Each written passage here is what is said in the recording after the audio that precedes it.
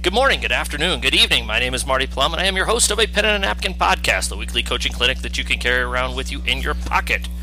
Welcome to Roundtable number... Okay, let me see here. I lost track. I should have wrote that down. 5, 6-ish, something like that. I don't know.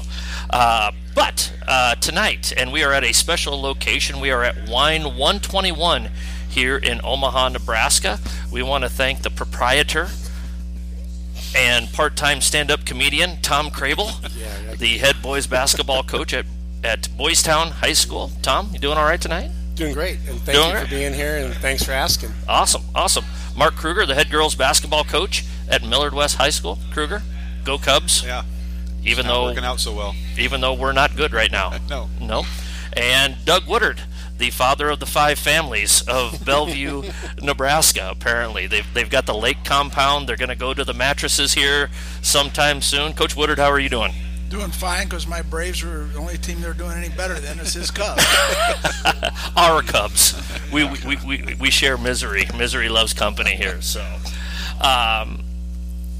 we're sitting in Tom Krehbiel's new business venture. Tom, you're a proprietor. I am. Yeah. How did it all come about? Well, like anything in life, timing. The opportunity arose right after last basketball season. A college roommate of mine brought it to me, and just timing in life, new ventures, trying to branch out things other than Boys Town and basketball, and it just seemed like the right thing, the right time. The right price, all of those things, the stars kind of aligned. Yeah. And I can't say enough about the administration I have at Boys Town, allowing me to do that, leave my other positions at Boys Town, and yet keep my coaching. That was a big hurdle to this, and so it's all worked out great, and we're off to a great start, finishing up our first quarter in the black. Yeah. So that's great. Have a lot of coaching friends stop in and buy cheap wine. I wish coaches drank, more expensive wine. But well, if we got paid more, we would buy more expensive wine. We'll see if we can't work that out. Coach Woodard being, exhibit number 1, we're trying to get him to. If I had more wins to celebrate, I'd buy more. Yeah, exactly. We'll next when Bellevue wins is like 20th or whatever it is John Wooden-like thing. Yeah. We'll pop the cork in here next year. Well. Actually, you would think that losing would attract coaches here. It's just like, we need to drown our sorrow somewhere. We try to keep a happy, positive place, so we try to keep the negativity out of here too much. Tom, I've known you long enough. I know you're full of crap when you say that. So, what do you guys specialize in? I mean, I know because I've been here a few times, but sure, what's it all about? We're a high-end, I wouldn't say high-end, we're a Napa, old vine wine type place.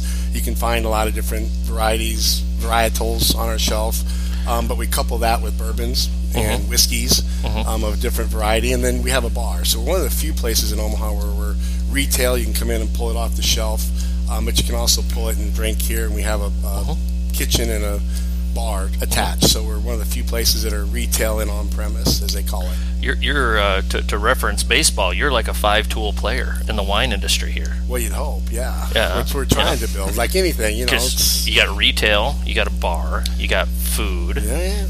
What were the other 2 things that you rattled off there? I don't know. Good-looking wait staff, which is not me. Yeah.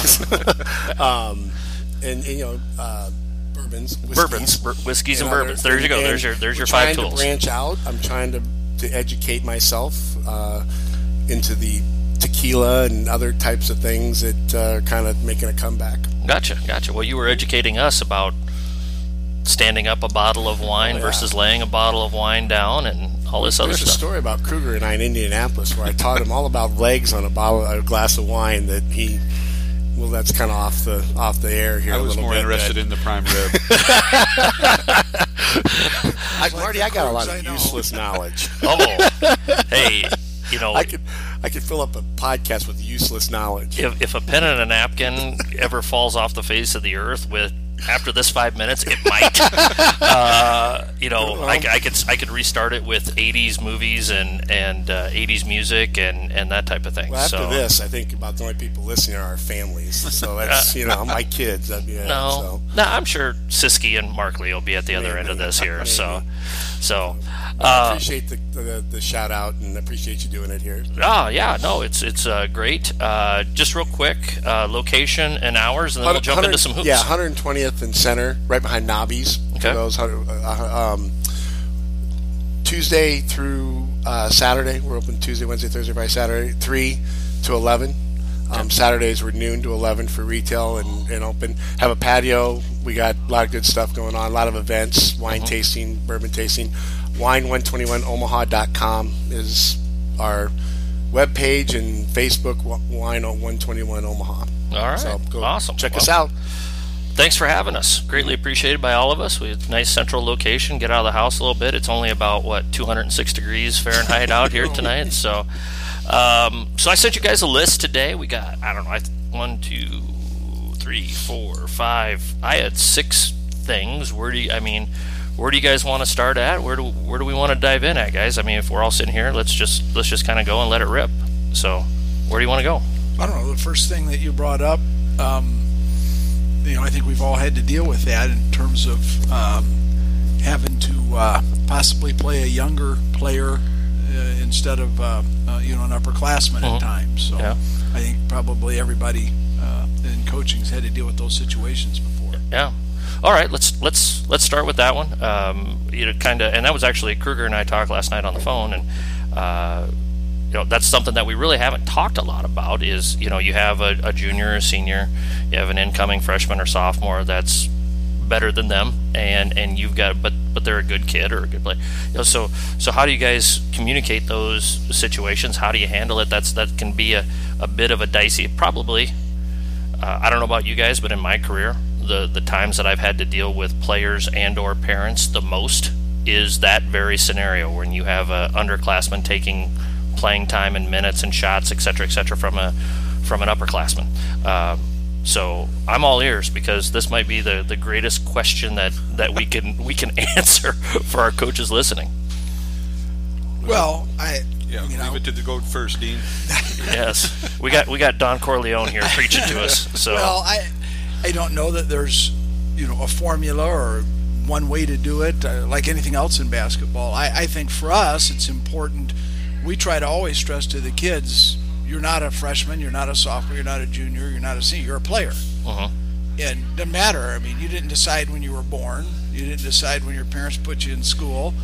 And once a ball's thrown up, nobody's asking you what grade you are. So who can make more basketball plays to help the basketball team be as good as it possibly can? And if an upperclassman's role is to be in a support role and to be off the bench, then that's something they can either handle, and if they handle it, fine, and if they can't handle it, then I think you got to be honest, you got to talk with them, and maybe it comes a point in time where that's a point of separation or whatever. But I just think there isn't any gift for being older. At least I don't think so. And I think the deal is who's a better basketball player and who can help this team get where this team possibly could.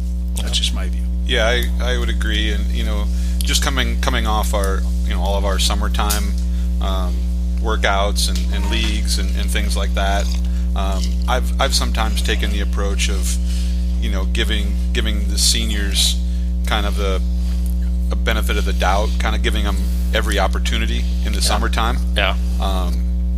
So then, come the fall, if you have to have those conversations, like Coach Woodard said, you have, and in high school basketball, we don't have the same resources. We can't, at least I can't, film practice, stat everything in practice, and present. You're out in the suburbs. You can do that if you want to. But it'd be great to be able to stat every drill and every practice and break it down and show all this data that this player is better than you.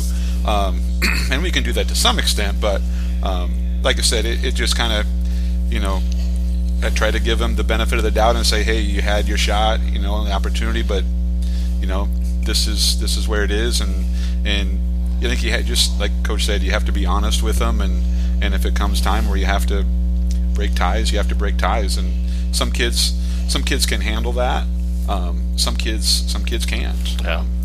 I had a player. One last thing. I had a player a few years ago who I cut as a junior.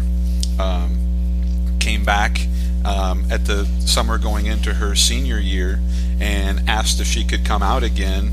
And she said, I understand my role. I understand I'm not going to play, but I think I can bring a lot to this team. And she was one of the best leaders we had all season long. I've brought her in years past since she's graduated to come in and talk before games and things like that. She's been great, and I've never had another kid, have that. So again, everybody's different. Yeah. So I struggle sometimes answering these kinds of things because I'm trying to give people things, and we are such a unique animal. Yeah. And unlike any other school in the state, we're the junior college of high schools. I remember that when you said that when you were on the pod before. We literally have maybe 25 freshmen in the entire school. So I maybe have one freshman in the whole program. So we have to, though, quickly get kids on board with what we would, and I hate the word, but so the culture that we've created over 21 years at Boys Town. And part of that culture is communicating to our kids very quickly on day one, from me, out of my mouth, best players are going to play. And if you show me you're one of the top 5 players, top 10 players, you're going to play. I don't care if you're a sophomore, I don't care if you're a senior. And then the other thing we find, again, with the type of kid that we're dealing with, an at-risk kid, a kid that's been, abandoned at times and whatever, consistency in those messages are very, very important. So if I'm telling them best player's going to play, well, I better define that for them, and this is what I'm looking for. And we have, so to answer your question, I think communication, consistency in that communication is very, very important to us, probably to everybody, to kids. Getting what you want, defining what exactly is what you're looking for at each position and each kid. Those things are important to us and to everybody. And so I think that helps them understand that, hey, Jimmy's better than I am because coach is asking him to do these 3 things. He's a better rebounder. He's a better defender. I may score 10 points, but I might give up 20, that kind of stuff. So those are things that we try to really do, is define what is going to get you on the court and then stick with it. Yeah. Sometimes what makes it really hard, too, is, when you have the underclassman, the freshman or the sophomore that walks into your program that's just uber talented and things, and you have, again, that upperclassman might outwork that younger kid and be doing all these things, but it's still not good enough. Yep. And so that's really hard when the kid is working their tail off and they're doing the things that you tell them you need to do, and they're doing it, and this other kid is still going to be head and shoulders better than they are. That's where I have a hard time. Like, how do I tell this kid that, it's just, those are the hard conversations that seems we have to have, I guess. Outside looking in, if I had these 2 guys' jobs, the hardest thing would be when you're to a point where you got to look forward to the future. At what point are these 2 kids maybe pretty close and pretty equal? However, we're having a 500 year. I'm building to a good thing next year. When is that going to supersede anything that senior might want? That's to me, and I don't have that problem. I really don't. I'm senior heavy every year, and I don't. But that would be an enormous issue. Yeah. I think one of the things that I've tried to do is we try to meet with our kids in the spring and kind of, okay, here's where we kind of see at going into the summer, and then we try to meet with them before the season. We kind of try to lay those breadcrumbs out a little bit, so it's not like on November 25th and they're, oh my God, I didn't see this coming. We try to kind of leave those things out there, and I like what you said, Tom, about being clear with your communication. You're talking about your kids at Boys Town, but I think that's with all of us, regardless of our situation, that we got to be clear and concise with our communication. But sometimes it doesn't matter how clearly and concisely we communicate our situation and what our expectations and what's going to take. Sometimes they just don't listen no matter what. Right. There's an X factor that I don't deal with. Yes. Yes. We know what it is. I mean. Oh yeah. So how do you handle? And again, here's kind of the $64,000 question. We're in this situation. You've got a sophomore that's going to play ahead of a senior, and everybody can see it except for maybe the senior and those people that love him at the dinner table. The proverbial caca starts to hit the fan a little bit. How do you guys handle those situations? In a generic, every situation's unique and different, but how do you try to work your way? What have you done in your careers to try to work your way through that situation to keep everybody? Well, I don't think if your main concern is to please everybody, you're going to fail right away. I think you should do what somebody say: be a magician or sell ice cream if you want to make everybody happy. So I think you have an understanding. This is the way it's going to be. If you can handle that, here's your role. If you can't handle it, we need to go different ways right now, and not log this out for 5 games or 7 games or 12 games. So that needs to be. And I think Krug's made a good point early that the summer's a great time to give some of those, because you don't always know for sure how much is a kid that's coming in, you think he's talented, or this freshman that's now a sophomore, you think he's improved, but you don't know till you really get him out and see him, against other varsity players, and so you give him a chance in that summer. And then I think, Marty, what you said, at the end of that summer or sometime early, have a talk with kids. Here's where I see you, and barring somebody getting really injured or something like that, this is probably going to be your role this year. And then you try to, I think, eliminate those surprises as much as you can. And then if you still have a situation early in the season, I think you got to nip it in the bud. You don't let it go on all year. Yeah, I start, with every year, trying to be consistent right away, like with your parent meeting, and communicating with parents on how those conversations are going to go, and they start with the kid. Yeah. We say we want the kid to advocate for themselves, and if they have questions or they don't understand why they're not playing or what their role is, then they need to communicate to us, and we'll talk to the player. I'm not answering those emails or phone calls from the parents that say, well, don't tell my son or daughter that I called you, but that's yes. I tell them flat, I'm not doing that, and so that helps too. And usually the kid knows. Yeah. And I've there's no way to prove this either, but like I've always thought that everybody, even parents included, everybody knows who the best players are. Yeah.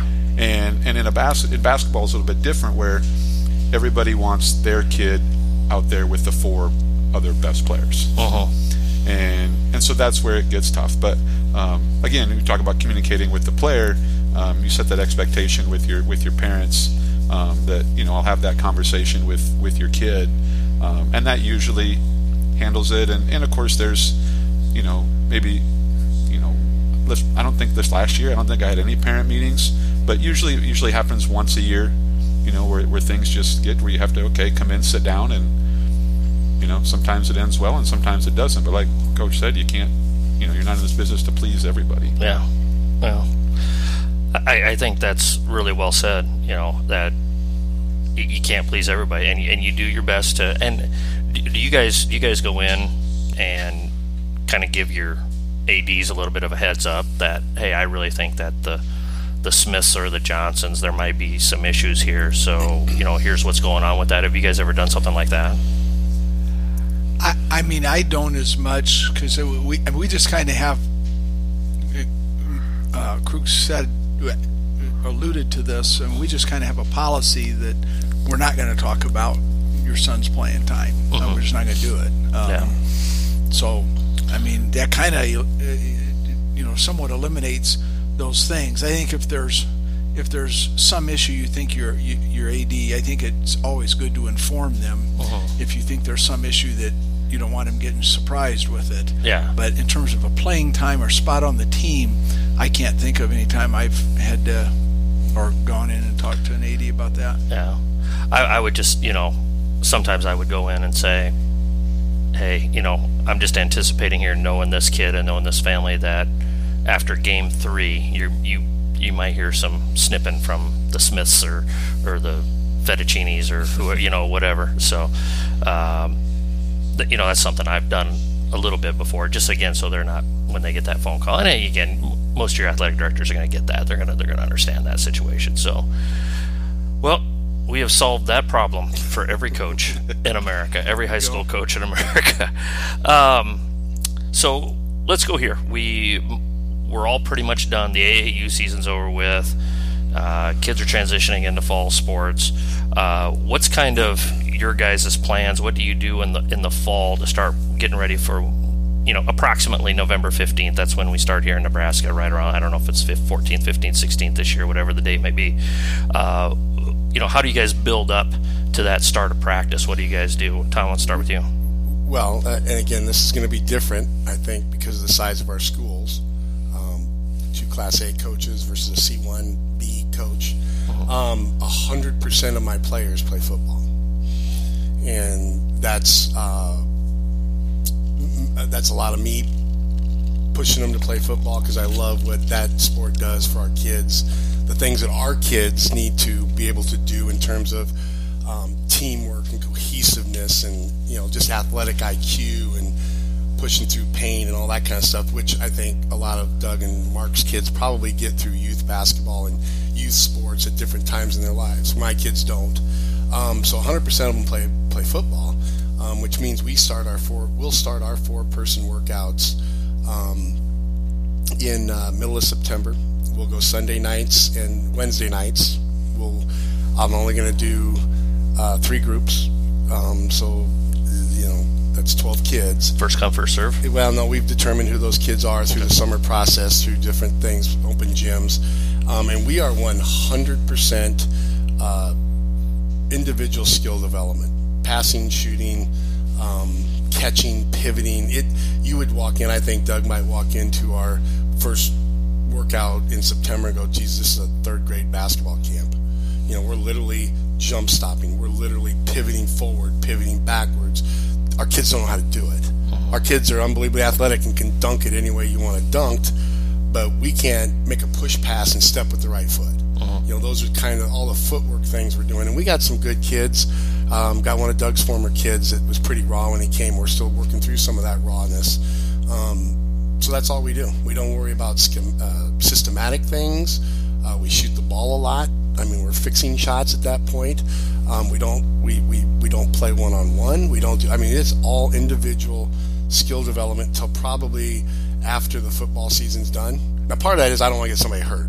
Even if you're playing one-on-one, somebody steps on an ankle and he's our starting quarterback, we got an issue with the football coach that I don't want. Yeah. So we're kind of protecting our football program too at that point. But once football's done, then we'll get into the open gym playing, and then we'll get into the 2-on-2 stuff that you can do with 4-person workouts, things like that. Gotcha. I got a story about Coach Woodard here. I could share with this real quick. So this was a long time ago, right? My first year there, which would have been your daughter Kelsey's freshman year, if you know what year that was, mid-2000s, early 2000s, right? Yeah, probably. Okay. 05. Because that was 3. Yeah. So my first year there was her freshman year, and this was again quite a long time ago, and I could still get up and down the court a little bit, and you would ask me to come in and if I wanted to play pickup with your guys after school, and I was super excited, and school got out, and I ran down and got changed and got my shoes on and went to the gym, and I got there, and you had your guys on the line, and you had 20 minutes up on the clock, and they ran, and then I don't remember exactly what, every time they had to run, or they ran basically, killers or suicides, whatever you call them these days. They ran them for 20 minutes, and I started to think, well, geez, somebody must have gotten in trouble, and we're not going to play today. And I started almost like take off my shoes, and then there were kids going over to the trash can.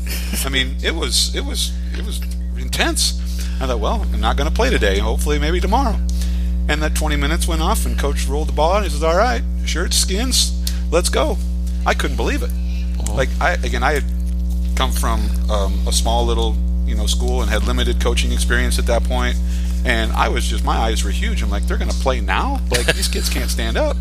And that was kind of my first introduction to one of Coach Woodard's fall workouts with his Did his he kids. yell at you for your lousy defense? just when I didn't pass him the ball. Hey, you got to feed Don Corleone the ball when Don Corleone demands the ball here. You know. So I don't know what There's a fall workout for you. Yeah, I don't know what Cruz is talking about there. He's sadly mistaken. But do you want to talk about what you really do in the fall now, or do you want me just to go ahead? Go ahead. Okay. All right. We got a little bit. Some years we have a lot of kids that play football. Some kids we don't have as many. This coming year we might. I was sitting here thinking we probably have 2 out of what that now would look like maybe what we'd consider our top dozen or so. And then we'll have another 3 or 4 out of maybe the next 6 or 8. So a decent number of our JV varsity group. But we'll start lifting right when school starts, and just basically do that up until Labor Day. And then Labor Day comes, then we're out 4 days a week with some type of lifting and conditioning.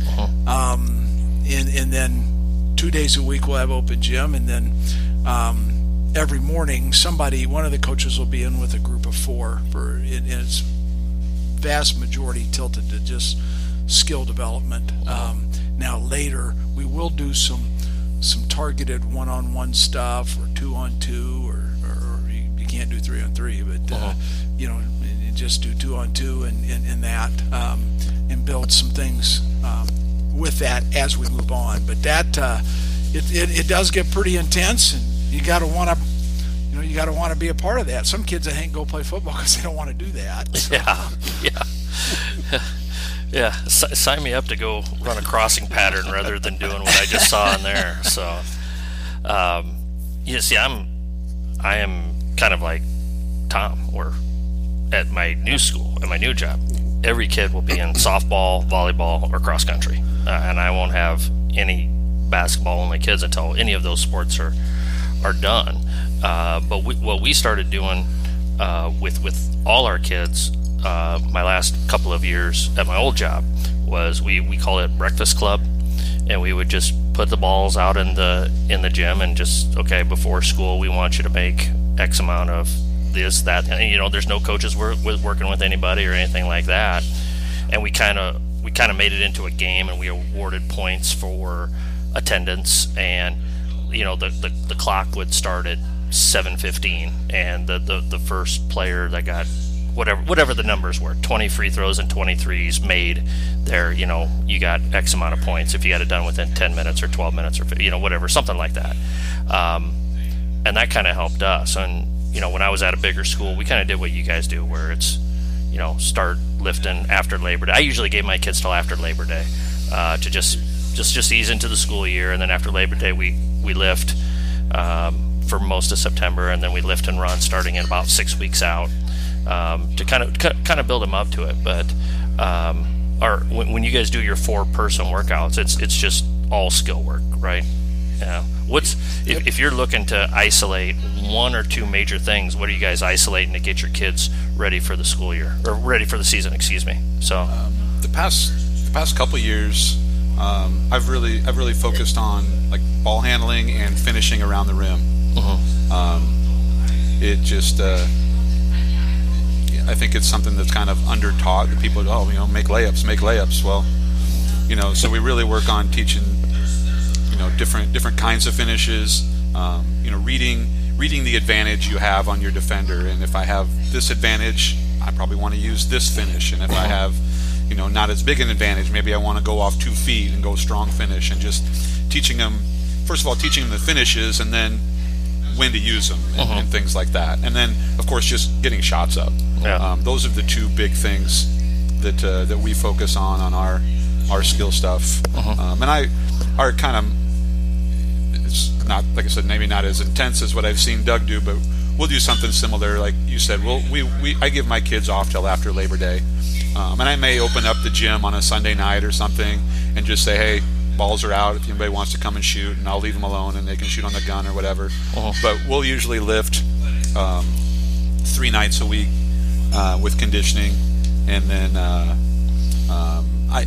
this is something I've changed to, where I used to not do a lot of open gyms.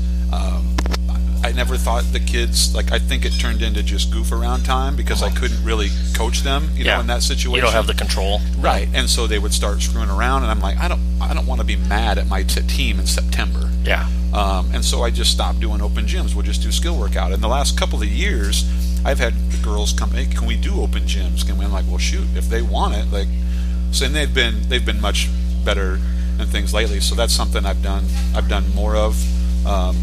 So maybe again one night a week, and then on a Sunday or something. So so 3 workouts a week and a couple open gyms in the fall. Yeah. Well, with the trash can set out on the side. So, yeah, and I think it's just in any skill you're isolating, coach, or skills. What are the 1 or 2 things that you're looking about doing? I think it varies with each kid. We try to put them in groups where maybe there's some similar either issues or areas to improve. But one thing we really try to do is, for instance, if we're focusing on footwork, we try to weave that in with actions that our offense does. I mean, so we run a lot of read and react stuff, so we use a lot of circle motion. So in certain things trigger certain types of circle motion. So we have that built into the drill, and then, now you got to catch it. You got to catch it, the proper footwork. Then you got to lift fake, or you got to jab step, and without traveling. And so we try to weave in the skill with something that is incorporated, into our offense. Or if it's proper footwork for what we would see as proper footwork on an in-out pass, we work on that a lot, because we get a lot of penetrate pitch, and so the ball's coming from the middle of the lane out. And so we work a lot on that footwork and getting shot ready and getting it off quickly. How much of this stuff do you guys delegate to your assistants? Quite a bit in the fall, because I do a lot, if not 100%, 95% of the summer stuff. I even go to the JV, unfortunately, sometimes to coach. My patience isn't very good with them. I've never noticed that about you, Tom. Yeah, so I've never noticed it's that. even less. What is your patience? Yeah, I know. It's pretty low with the as much as it is with you 3. It's even less with JV players. So, have you ever been on an AAU sideline with the 8th or 9th grade girls basketball team with Tom? No, but I've seen him leaving the gym in Minnesota at the request of a referee. I was 20-something, okay? And he had fun with that for 10, 12 years. Yeah. I'm not sure. Yeah. Doug's really good at not forgetting something for about a decade. I spent a summer last summer with Tom on the AAU girls circuit. And what was the saying you would use the whole time? You have to. For those who don't know, I have 5 daughters, and I've coached the oldest. Now I'm the youngest, and it drives me insane, because one of the things with girls, my personal opinion, you have to coach every step. You have to coach. Yeah, that's what I heard. Coach every step. They don't play as much pickup. They just inherently they just don't do it as much as boys. So. Now that's not true across the board, especially this day and age. It's clearly from the time my oldest came to my youngest now, it's gotten better. Yeah, definitely. But that was my saying in girls basketball. I forget what the original question was. Was it? We lost it, I think. Assistants. Assistants. So assistants, So I heard a great Tom Izzo. I'm a big Tom Izzo fan, and I know he got in some trouble for touching a kid this year. But he and I have a lot of things. He made a great point, and somebody asked him, "How can you coach your kids hard?" Those that have watched me on the sideline, summer, season, doesn't matter. I coach my kids hard, and he made a great point. I feel like this. He has a license to do that. That he spent a lot of time with these kids to build a relationship with them, that they understand him, he understands them, they understand what they want, and I feel the same way with my guys. Now, to your point, that takes time with me and them in the summertime, going to dinners, going to lunch as a group, individually. I spend a lot of time with my top 10 guys on and off the court. Where I'm going with this is in the fall, I feel like they need to hear somebody else's voice. Yeah. And I do have and this is probably a whole different subject about young assistants these days. The young assistants I have on staff have a lot of great kid appeal. They have a lot of individual skill development type abilities. They're not your old school assistants who want to someday be a head coach and they're going down that path. They want to be workout guys. Yeah. And so I have 2 or 3 of those guys. I'm happy to have them. They do a phenomenal job. So it's a great marriage. I give it off to them. I don't have to be there all the time in the fall. The kids and I get to kind of separate from those hard times we had in the summer, and away you go. So I delegate a ton. Now I have a lot of influence on what those workouts look like. I don't just say have at it. Yeah. But that's kind of how I use my staff. Unless it's somebody you really trust and you know that they're going to kind of do what you want them to do. Yeah, but that for me was Cedric Hunter. I mean, Cedric Hunter, we all know, he and I, 19 years together. We thought the same, saw the game the same, but that was developed over time. I don't have. I mean, these guys, they're younger. That's what I mean. 20, but that's what I mean. But yes, I would. Yes, I would. If I had if he was still on staff, I'd back away and let him do whatever he wants. Yeah. My first head coaching job was at Bellevue West, where Doug is at, and at that time, my varsity assistant was Terry Shelsta, who we all know here. Was a long-time, super successful boys coach at Omaha Benson, and had retired and was taking a second double dipping down teaching, and decided to help coach girls basketball. And Terry was great. I learned a lot from him. Being a rookie head coach, it was great having him on the bench. But he wasn't doing morning workouts. He was retired, and he was teaching, and he was great during the season. And that was part of the deal. I knew that going in, and again, he was very valuable, and wouldn't have traded having Terry on the bench for anything. But I did almost everything. My other assistant didn't work in the building, worked out in the business world and things. So I was doing everything there. And then when I took the job at Millard West, the varsity assistant was the head softball coach. And here in Nebraska, softball's in the fall. And I had some other assistants, and we kind of would delegate a little bit. Now that assistant, head softball coach Don Brummer, he isn't on my staff anymore. He's just the head softball coach. So now I have somebody like Casey Hall, and another assistant named Corey Ziering, who's been with me now 5 or 6 years. And so now I'm able to delegate a lot more. And like Coach Woodard was saying earlier, I'm there almost every morning, but if I'm not, then I can trust those guys to have a group, and also like Krehbiel said, sometimes it's good that I'm not there and they hear somebody else's voice and things like that too. So yeah. How about you, Coach? Very fortunate. Steve Klein and Matt Lortzen, my top 2 assistants have been with me a long time, and they're just tremendous. Both could be head coaches. And then we got Mike Jenkins, who played for me and then played at Omaha and was All-American at Omaha. And so they know what we want to do. And we'll talk about, okay, this week maybe we need to center on this or whatever it is. But then when it's their morning, they've got it. They design the morning, they run with it. And I think the more you can do, the more trust you can put in guys, the more they feel valued and like they have a good role on the staff, and the more they develop an ownership in the team and really feel a part of it. And assistants want to feel valued. Sure. I mean, we were all assistants at one point. Yeah, and so that's something that you can give to your assistants to have them kind of take care of as well, within reason. Right. So.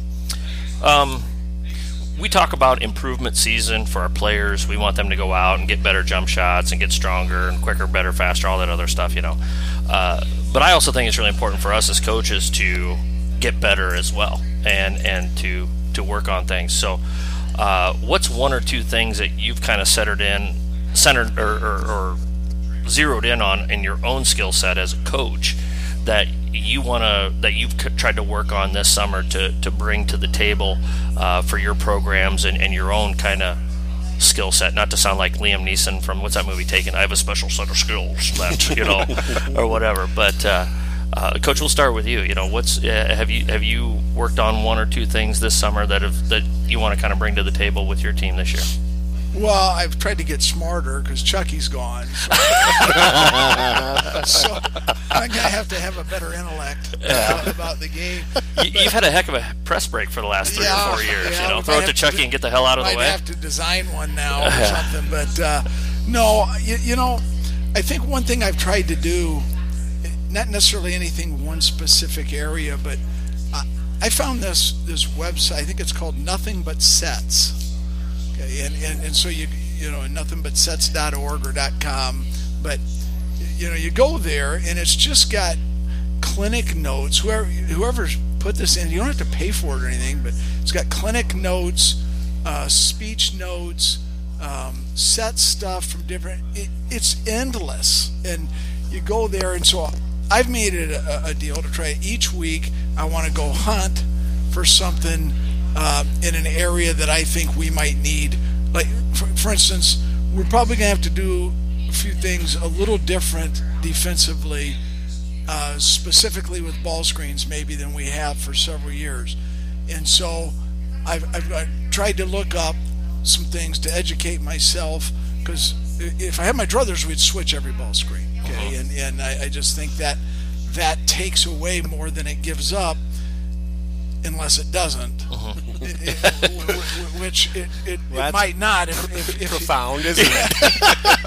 When it works, it works. Well, I guess by that I mean if it's not gonna do that if you've got a lot of small guards, or you've got a lot of post players that can't guard guards. Okay. But if you've got a lot of similar guys, then I'd switch everything and just take people out of what they want to do. But we're probably gonna have to adjust that a little bit. So that's what I've done is to try to get something each week out of nothing but sets. That's what I've done. Yeah.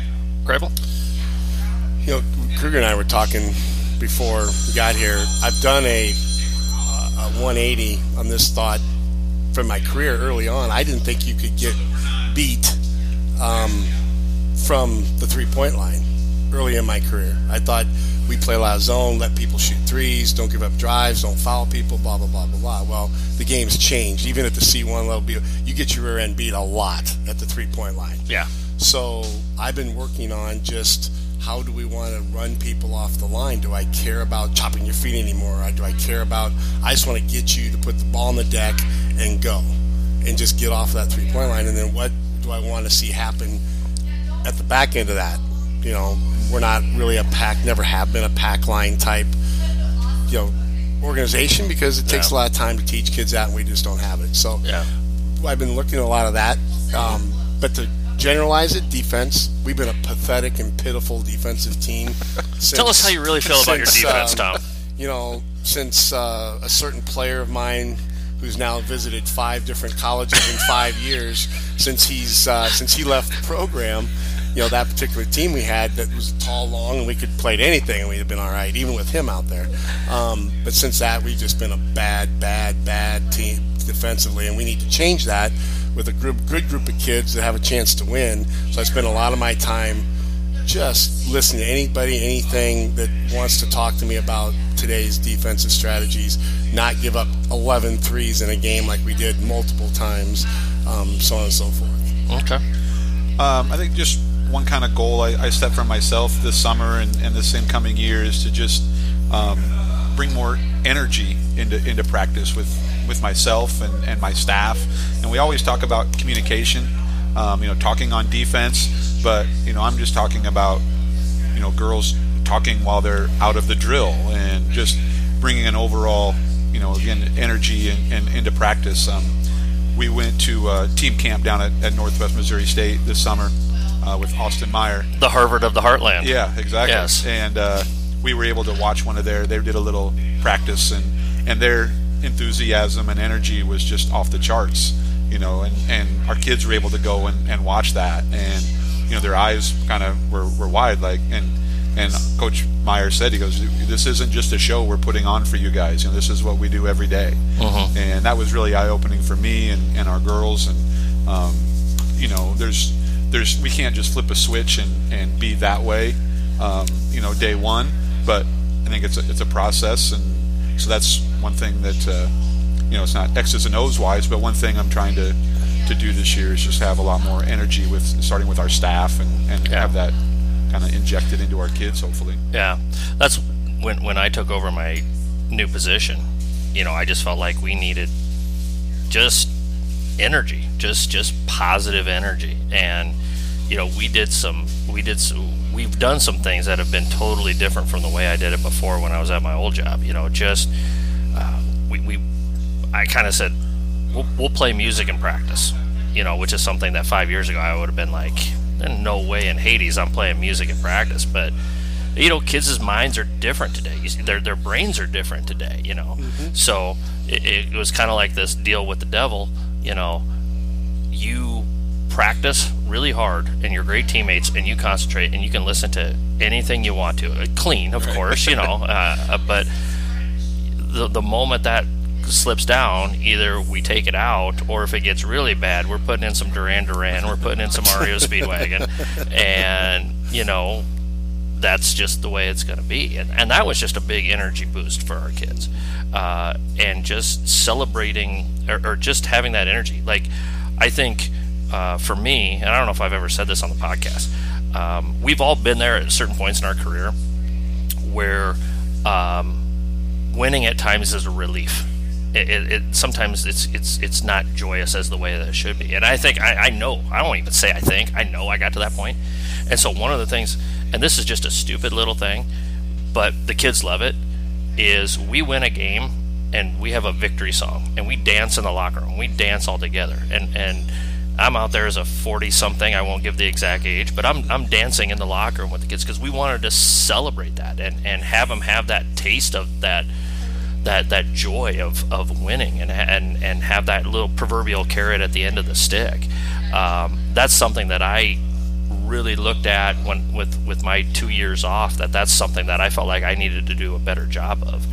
And so I've done that. Now it's okay, how do we combine all of those things that we built culturally pretty well, and that energy and that positive energy with, okay, now let's do a little bit more with the X's and O's. One of the things that I did this summer, I don't know if you guys know this, NBA TV has the NBA playbacks, and you can record every playoff game, but they cut it up to where the whole game is within an hour. So I just, during the playoffs, I just set the DVR to record every one of them, and I would just, go through a game or two a day and get that done within 45 minutes or an hour. And obviously we're not running complex NBA sets with a Class C1 girls basketball team, but just to tweak the brain a little bit, and kind of like with you taking a look at the website and you're looking at that, just little tweaks in my base philosophy that I really believe in. Okay, that's something that we kind of run, that we can, that's a little tweak that we could use in with ours, and I think our kids could possibly pick that up. Now, we'll see if they do pick it up, but that's something that I've done over the off season. So, anything else, guys? No, not so much on that. Okay, all right, okay. Sorry, that's the funniest. That's the most I've lasted on the podcast since Deal was on here, and he was talking about just going to Eppley Airfield and just talking to random people in the airport. And if you guys know Deal, you could see Dave Deal just going around and talking to random people in the airport from all places. Yeah. So you can tell that Coach Woodard and I have a long history, and probably never told him this. He's one of the influences in my career. Mm-hmm. I don't know if he remembers this, but he kept me out of a bad job when I was an assistant. I got offered a job that I'm not going to say, but called him up and we talked about it, and he said, Krehbiel, that's a bad job. I think I'd maybe go here and here and think about this and be patient, and really kept me out of a bad situation. And then when I got a head job, offensively, you can hopefully watch us play and see a lot of his influences. I know one of his influences was Paul Westphal, but we still number guys. I still screw my guys up because my 4 is really the center who runs the rim, and my 5 is usually the trail who comes in. And so he and I see the game a lot. But where I'm going with this is we can tease each other a little bit, and we do tease each other, and we have a good relationship. And Dan Schinzel kind of married that relationship a little bit when he was coaching. So yeah, cool. that's how we get to the point where I can make one-liners on him like that, and he can. I'm used to him. I just think the whole basketball community apologizes to you, Doug, that you had to spend as much time with Tom as you had to over the years. We all have our crosses. The first people in heaven are coaches' wives and husbands. That's right. You're not far behind. You're not Most far people behind. say my wife isn't far. Well, I guess she falls in that first category. He did. Since we won 3 games last year, he wished that I would stop saying that he's one of my influences until we can at least get into double digits again. Yeah, you'll get back there sooner rather than later. Yes. So, I put it on our list today, guys, and I don't think I don't know how many stinking podcasts I've done on this feed or whatever. I don't know if we've ever talked about fundraising. I don't know if you unfortunately, it's something that we need to do with our programs in this day and age. You need a little bit more than the budget that the school will give you. So what are some things that you guys have done with fundraising over the years that have been successful for you, or maybe you've seen other people do that has helped give yourself a little financial cushion to do some nice things for your kids or whatever it may be. So, well, I mean, we've had we usually do a golf tournament every year. Years past, we've run a basketball tournament. Years past, we've run a basketball tournament, or and then usually every year we're in a deal now where we sell coupon books. It's all the bane of my existence. I hate it all, but I'll buy one of those. I'm gonna put it on Tom's tab, but I'll buy it and I'll have Tom pay for it. So they're awesome. I mean, he's a proprietor now. He can better afford have it. another round before we start talking about that. You should get him to put a coupon in. That's what I should do. There you go. Hey, now this has been valuable right here. This Exactly. Who do you? Kruger doesn't have to do anything. He's at Millard West. Yeah. Well, we do, our youth camp in the summer, and that becomes kind of, my basketball account money.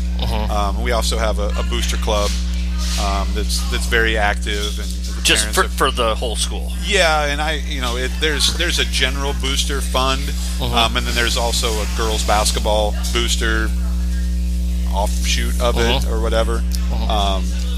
So, like through my camp, I can use that money to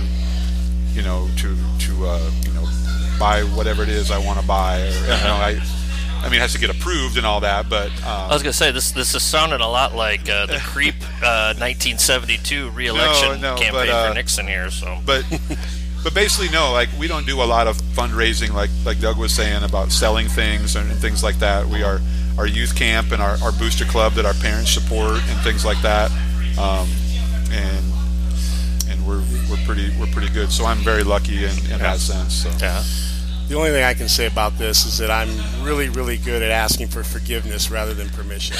So I've gotten over the time. We are Boys Town. We operate a little bit. And you are a Catholic school, and we operate like a college a little bit for our kids, and for reasons I won't get into. Take too long. So I just kind of tell them a week later that, hey, this bill's coming and we're going to do this, and then try to hang out at my wine bar, and that's kind of how we handle fundraising. Avoid direct eye contact. Exactly. Yeah. Be hard to find. That's the other thing. Be hard to find. Yeah. I know some of those schools now that'll take those trips down to the Nike tournament in Arizona. I've talked to some of those coaches, and they're selling things. They're doing car washes. They're doing firework stands in the summertime or on the 4th, and no thank you. Yeah. My what I've really gone to is I want to have one big event, and we're not going to bother you for the next 364 days. But what we're doing at Fort Calhoun is we're going to have a cornhole tournament. And by the way, you're more than welcome to sign up for it, guys, if you would like. August 21st. I told my high school parents, I don't want to nickel and dime you, not only for your money, but for your time. And I think you have to be really considerate of your family's time, that you're not asking for this and that all the time. So what we've tried to really zero in on is we're going to do this one big thing this one day, and that's all we're going to bother you for. And I'm just, there's so many demands on parents. A lot of our kids, especially our better players, are playing AAU. They're having to pay money for that, and then you feel like you're going back to parents and asking for more, and you're asking for a lot of time. You're asking for a lot of commitment in that regard, and that type of thing. That I just prefer to try to do one big thing. What do you think about that, Doug? I think it's wise. The less we have to go back to that well, the better, and I think that's a good thing. Yeah, you have a permanent seat at the council for calling me wise. So anytime you want to come on, you just let me know, because that's I have to go back many moons to be called wise again. So well, in present company, it's hard to find wisdom. Yeah, look who you're sitting around the table with. Touche, right? yeah, exactly. You knew it's coming my direction. Yeah. Well, I did notice that as I started thinking about Don Corleone here and the Five Families, he did take the Godfather seat with his back to the wall, so he could see everything develop in front of him. Always do that in a restaurant. Yeah. There you go. Let's talk a little bit about game nights and what you guys do with your staff. Maybe a little game prep. What's kind of your routine on game nights and that type of thing. What do you ask of your coaches on game night? Are you an eyeball guy and you just let them coach, kind of watch the game, coach the game? Or are you asking them to do some slashes and marks and things like that? What do you guys do with your assistant, with your staff in general on game nights? Mark, let's start with you on that one. I know Doug, gets handed, stat sheet at halftime and everything. I've been looking for somebody to try to do that, but I don't have that right now. So I have one assistant that just, obviously the stats aren't going to be perfect. He's watching the game and sure. talking to kids on the bench, but I want to have some idea at halftime and things like how we doing rebounding wise or at the free throw line and how many fouls kids have and things like that. So I have one assistant that's kind of in charge of those things, and another one that's just kind of watching the game, giving suggestions and helping, make adjustments and things like that. So there's usually just the three of us. But then my reserve coaches are there for some games and not for others. So they'll, all at halftime or things, I'll ask them advice on what do they see and things like that. And lots of times they may be in charge of, talking to kids when they come off the floor and, things like that. But it's nothing too organized as far as everybody has X, Y, and Z and, 10 people on my bench or things like that. We kind of try to keep it simple. As far as scouting goes, I mentioned the three of us, me and myself and then, Casey and Corey, my assistants, who I've, been worked with for a while now. We've kind of taken the college staff philosophy where we'll share scouting duties, where again I used to do that all myself. So I'll take a game if we play in Tuesday, Friday, Saturday, or Tuesday, Thursday, Saturday. We'll split them up, and that really helps. And obviously I'll be taking a look at all of them a little bit, but it's a lot of the back breaking stuff of breaking stuff down, and then kind of what we talked about with doing the skill works out, giving your coaches those opportunities to coach. And so if we're doing some film work before a game, on an evening after practice or on a Saturday morning or something, I'll let that coach do it. I'm not going to steal his thunder and claim I did all this stuff. So Coach Hall, this was your scout, take us through it. Yeah.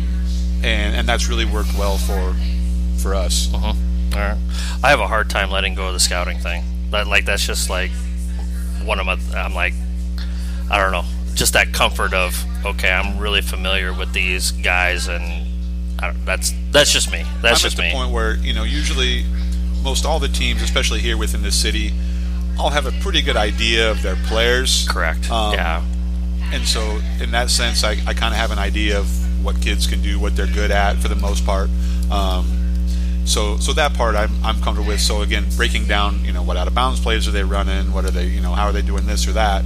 Like I said, I'm comfortable giving that stuff up now. Yeah. Tom? I think it's important to us that we have a routine. The kids that I deal with don't have routines in their lives, never had. They struggle with structure. So nowhere in our program do we have an unstructured moment. Mm-hmm. Don't do open gyms for that reason. There's a structure to everything. There's a process to everything. So I hold the kids accountable to that. I mean, I'm so anal as to where when there's a JV going on at our level, JV plays before varsity. It's not boy-girl. They got to sit in the same spot in our arena. We got to sit in the same spot in somebody else's gym. You are sitting within 3 feet of each other. So on and so forth. So if I do that, I have the same expectation on the coaching staff. So we have very specific jobs. 2 coaches are responsible for the individual players. What I mean by that is their behavior. So kid dunks it, pops his chest twice, points to the fans, all this stuff. I lose my temper. I sub him. I'm not looking at him on the way by. That's somebody else. That's a coach's job to explain to that young man why he just got put out. I never could have played for you. Yeah, when I dunked it all the time, I always popped my jersey. So those are just. But so I have 2 coaches that are responsible for that. Or hey, you messed this motion or this movement up. Here's why. So on and so forth. I have another coach. Coach Stargell's been with me for 21 years. I'm very fortunate of that. He sits in the end of the bench, and he will typically watch the defensive stuff. So the offense of the other team. Stand up, give me tidbits, this and that. I have a new coach, but this was always Cedric's job, was to watch our offense and what we were doing, subbing, helping me with that, kind of help manage the game. We are fortunate on the boys' side. I think this is something girls' staffs sometimes struggle with. I've had no less than 5 coaches every year I've coached. Yeah. So we have a large staff. Problem with that is 4 guys might want to talk to you in a 30-second timeout. And so that happened early on in my career. So we just got to the point, hey, go through this guy, go through Cedric, he'll kind of talk to me. So I'm really communicating game-wise to one coach. Yep. Then we have another coach, Coach Huffman, one of Coach Woodard's favorite people in the world. He keeps my shot charts and stats, and he's good at it. So that's kind of our organization. But how many chairs do you have on the bench? A lot. I don't know. Yeah. Doug can confirm this. I don't know if this is crazy. I heard one time that he was so crazy he had assigned seating for his coaches. So he had assigned seats to each coach on the bench. Now maybe you have moved past that, but anyway, I almost got to that point in the last couple of years. So I want to know where to find people. Yeah. I want to know where and I don't sit. Not because I'm crazy, because I got a bad back and I just up and down always kills me. So I just know I want to know where to find people. Coach Stargell keeps things at the end of the bench in line, plus he watches that defense. So that's kind of our process. It kind of sounds crazy maybe to people, but that's I really think that's relevant with everybody wanting to talk to you in a 30 or 60 second timeout, and especially like when Ritz was with me. I would tell my other 2 or 3 assistants, run it through Ritz. If Ritz thinks it's important, he'll run it through me, and that was a great, that was a great system for us. And I think that makes that again, your assistants are engaged, they want to be involved, but you can only listen to so many voices at one time, and I think that's a great concept. There's been a kind of a new wave in basketball to try to do maybe an offensive coordinator and a defensive coordinator and give that off to people, and that's maybe been suggested to me. And I just can't do it. I can't do it because, you know what? We win 3 more games again and somebody's going to get fired. It's not the defensive or offensive coordinator. It's going to be me. So I tend to be a little bit of a control freak in that regard. Yeah. Doug? Well, I've already mentioned Steve Klein, and so he charts deflections, which is something we really value. So, we just think, if we can hit 28 deflections a game and shoot 36 to 38%, that's all, we have a decent chance of winning. Just a lot of years of charting that. So he charts deflections. He also calls out of bounds plays. And Coach Lauritsen, he'll do a lot with substitutes, especially when we're playing 9 or 10 guys. We'll talk before the game that whether we're going to go 5 for 5 or these 4 in or whatever the first and third quarters. we'll talk about it, but then I'll let him handle it. Now, if I see something I don't want, then we'll change that. But I let him, run with that a lot. Mike Jenkins is just so good with the kids. Tom mentioned having somebody that can kind of work with them when they come out, and they're probably ticked off a little bit because they're coming out. They don't understand. And Mike and Jason Sanderson really do a great job at that for us. And like Mike, I've got, I don't even know how many, 5, 6, 7 guys. So we're really blessed in that regard. And then I have Klein call out of bounds plays, and sometimes even echo the defenses and stuff, because he's got 5X lungs, and Krug knows about those. Hey, Krug's are only 4X, but he has the 5X, much like Coach Frischie used to. I claim nothing at this point. So yes. The 4 people still listening to this want to know if you have assigned seating.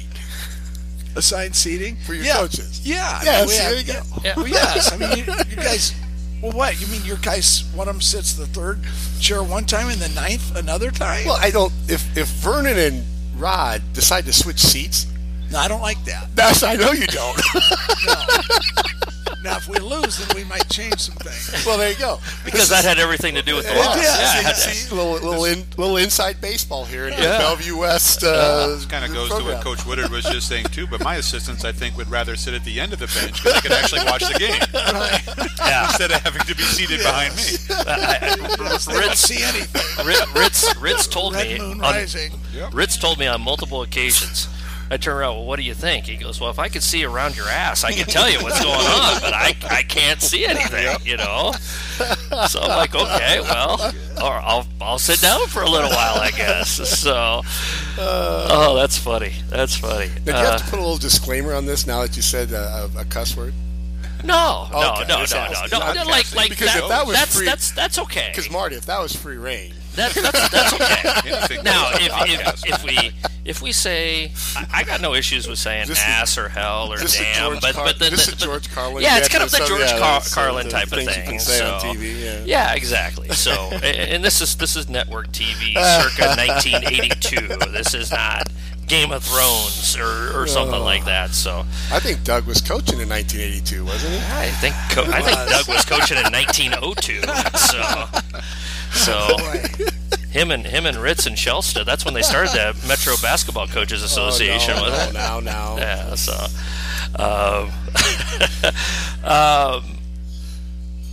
let's go with the. You guys good here? We're good with that one. Yeah. I will say one of the things that I do obsess over on the sideline: timeouts, individual fouls, and team fouls.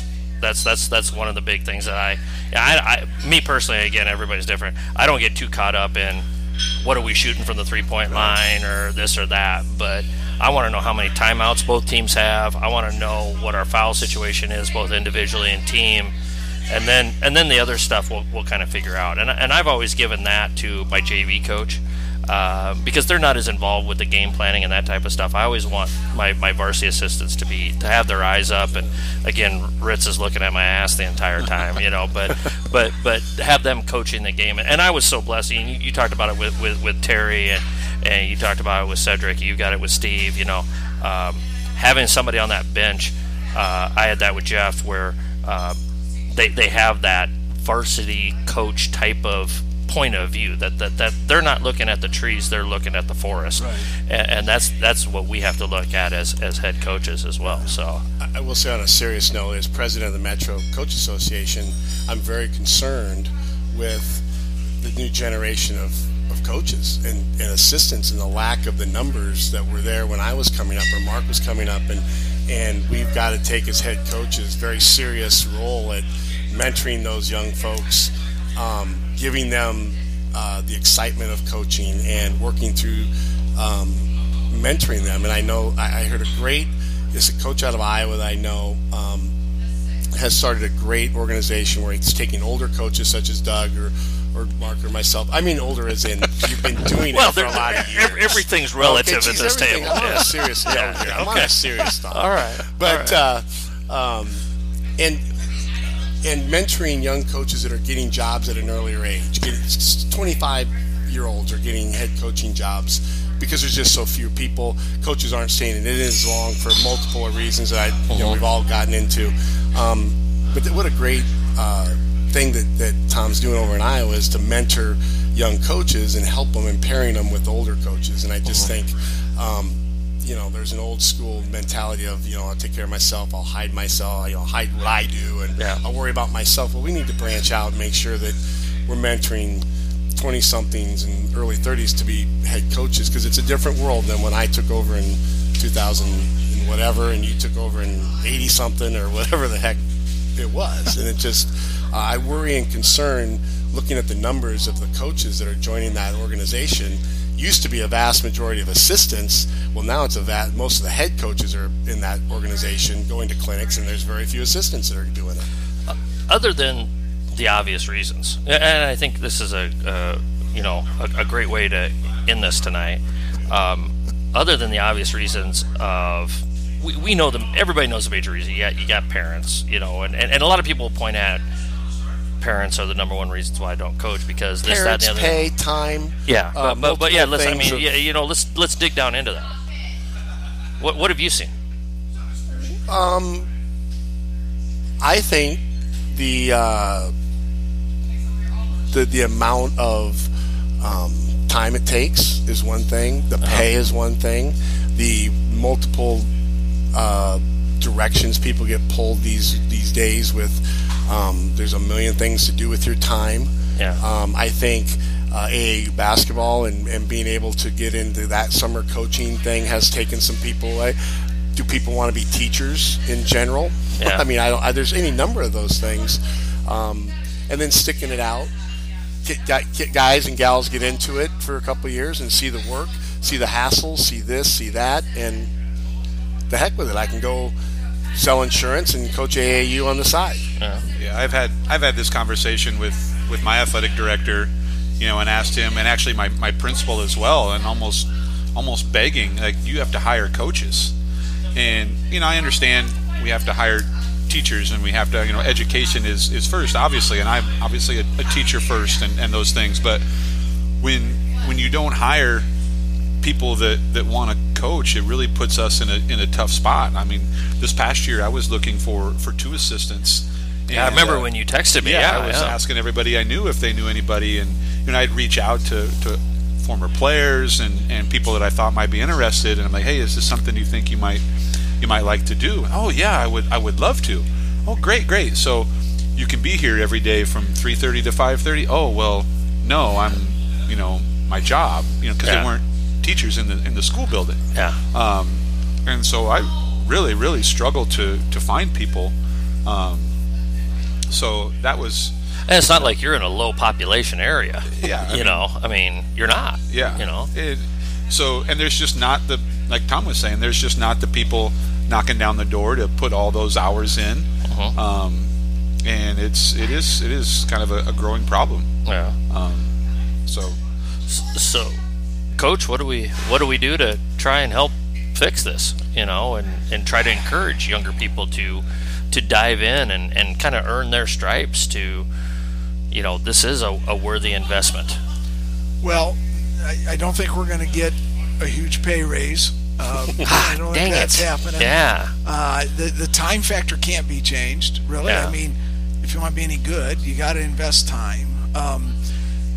To me, one of the biggest factors that could change would be coaches feeling like they're in a supportive situation. In other words, whether it's if they got to deal with parents, if they had to make a tough call, if they've got a supportive administration, if they've got, and I've been fortunate enough to have situations like that.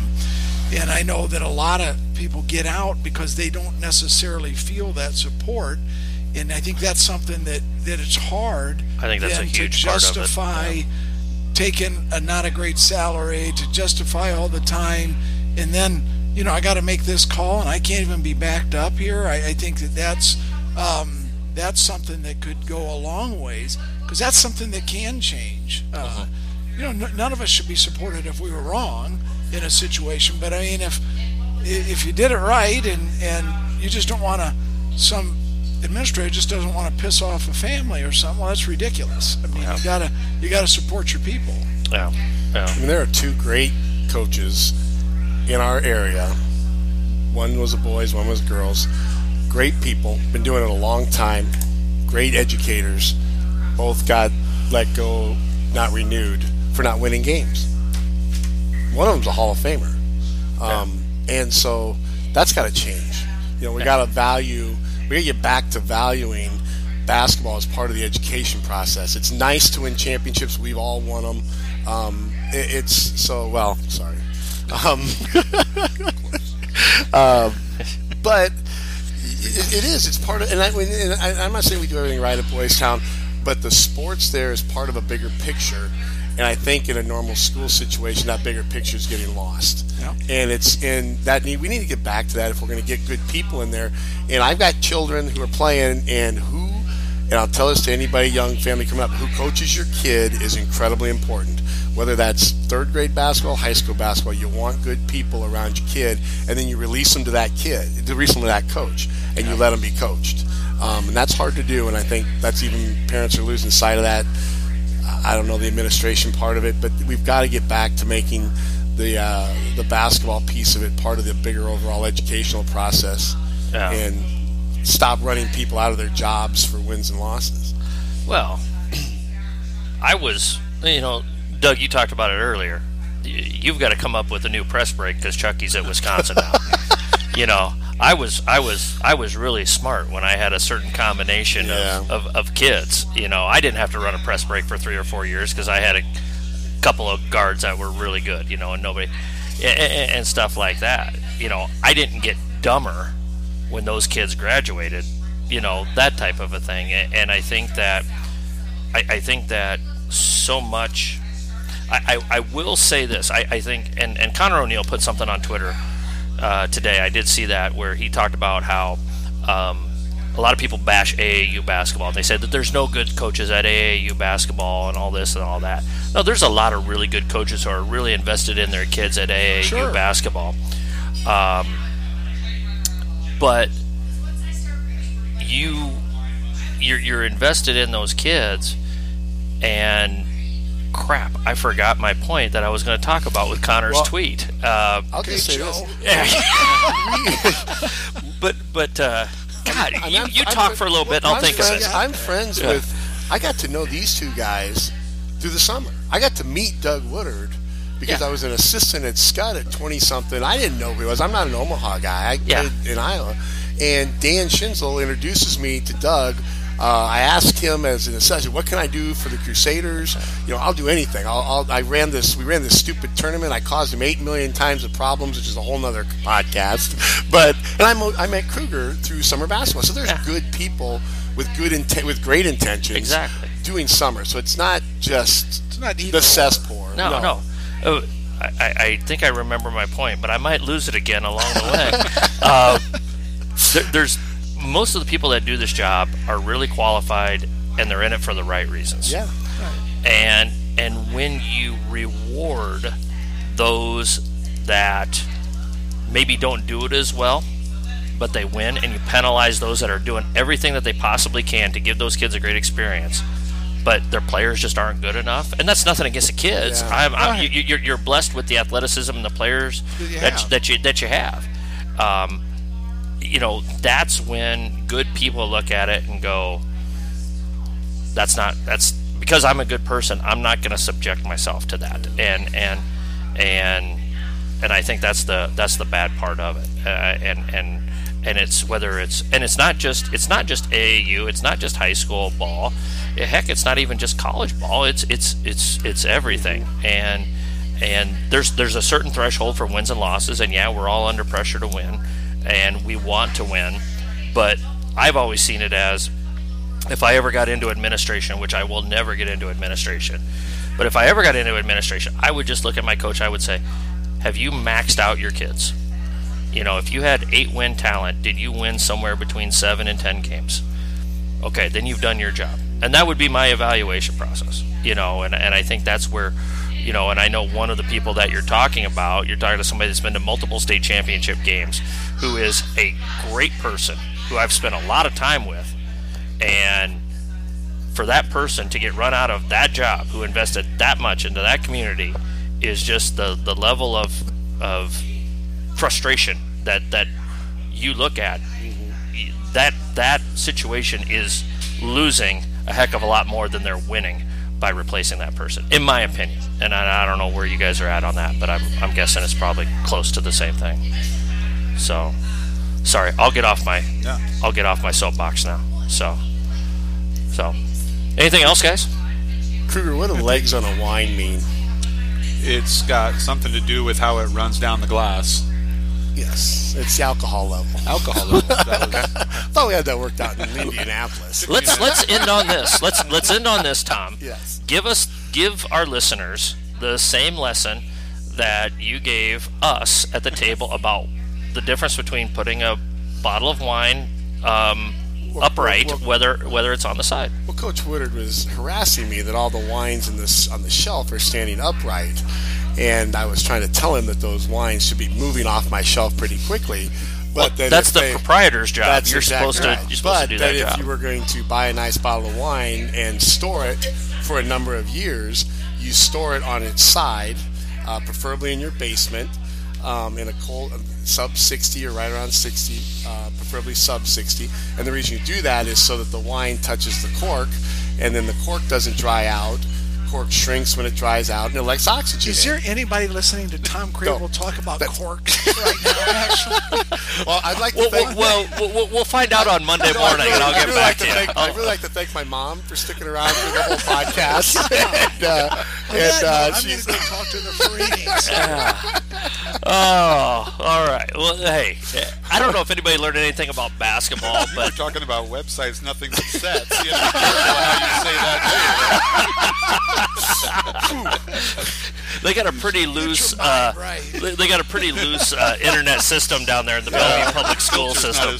Hey, Marty, what's your next podcast going to be after we've run this one into the ground for you for the likes? I got to go to confession after this one, guys. I would be honest with you. Marty, thanks for having us. Thank you. Hey, you know what, guys? Thanks for coming out tonight. Tom Krehbiel, head boys basketball coach at Boys Town. Marc Kruger, head girls basketball coach at Millard West. Doug Woodard, the Don Corleone of Omaha here at Bellevue West. This has been a great roundtable discussion. I hope everybody's enjoyed it. We covered a lot of different topics, a lot of different things here. And these are always fun to have because we get to sit face-to-face and we get to read each other. And now that COVID is better, I don't know which direction we're going with it, but hopefully we can do more of these roundtable discussions. Amen to all that. Absolutely. Coaches, as always, let's be sure to hone our craft one day at a time.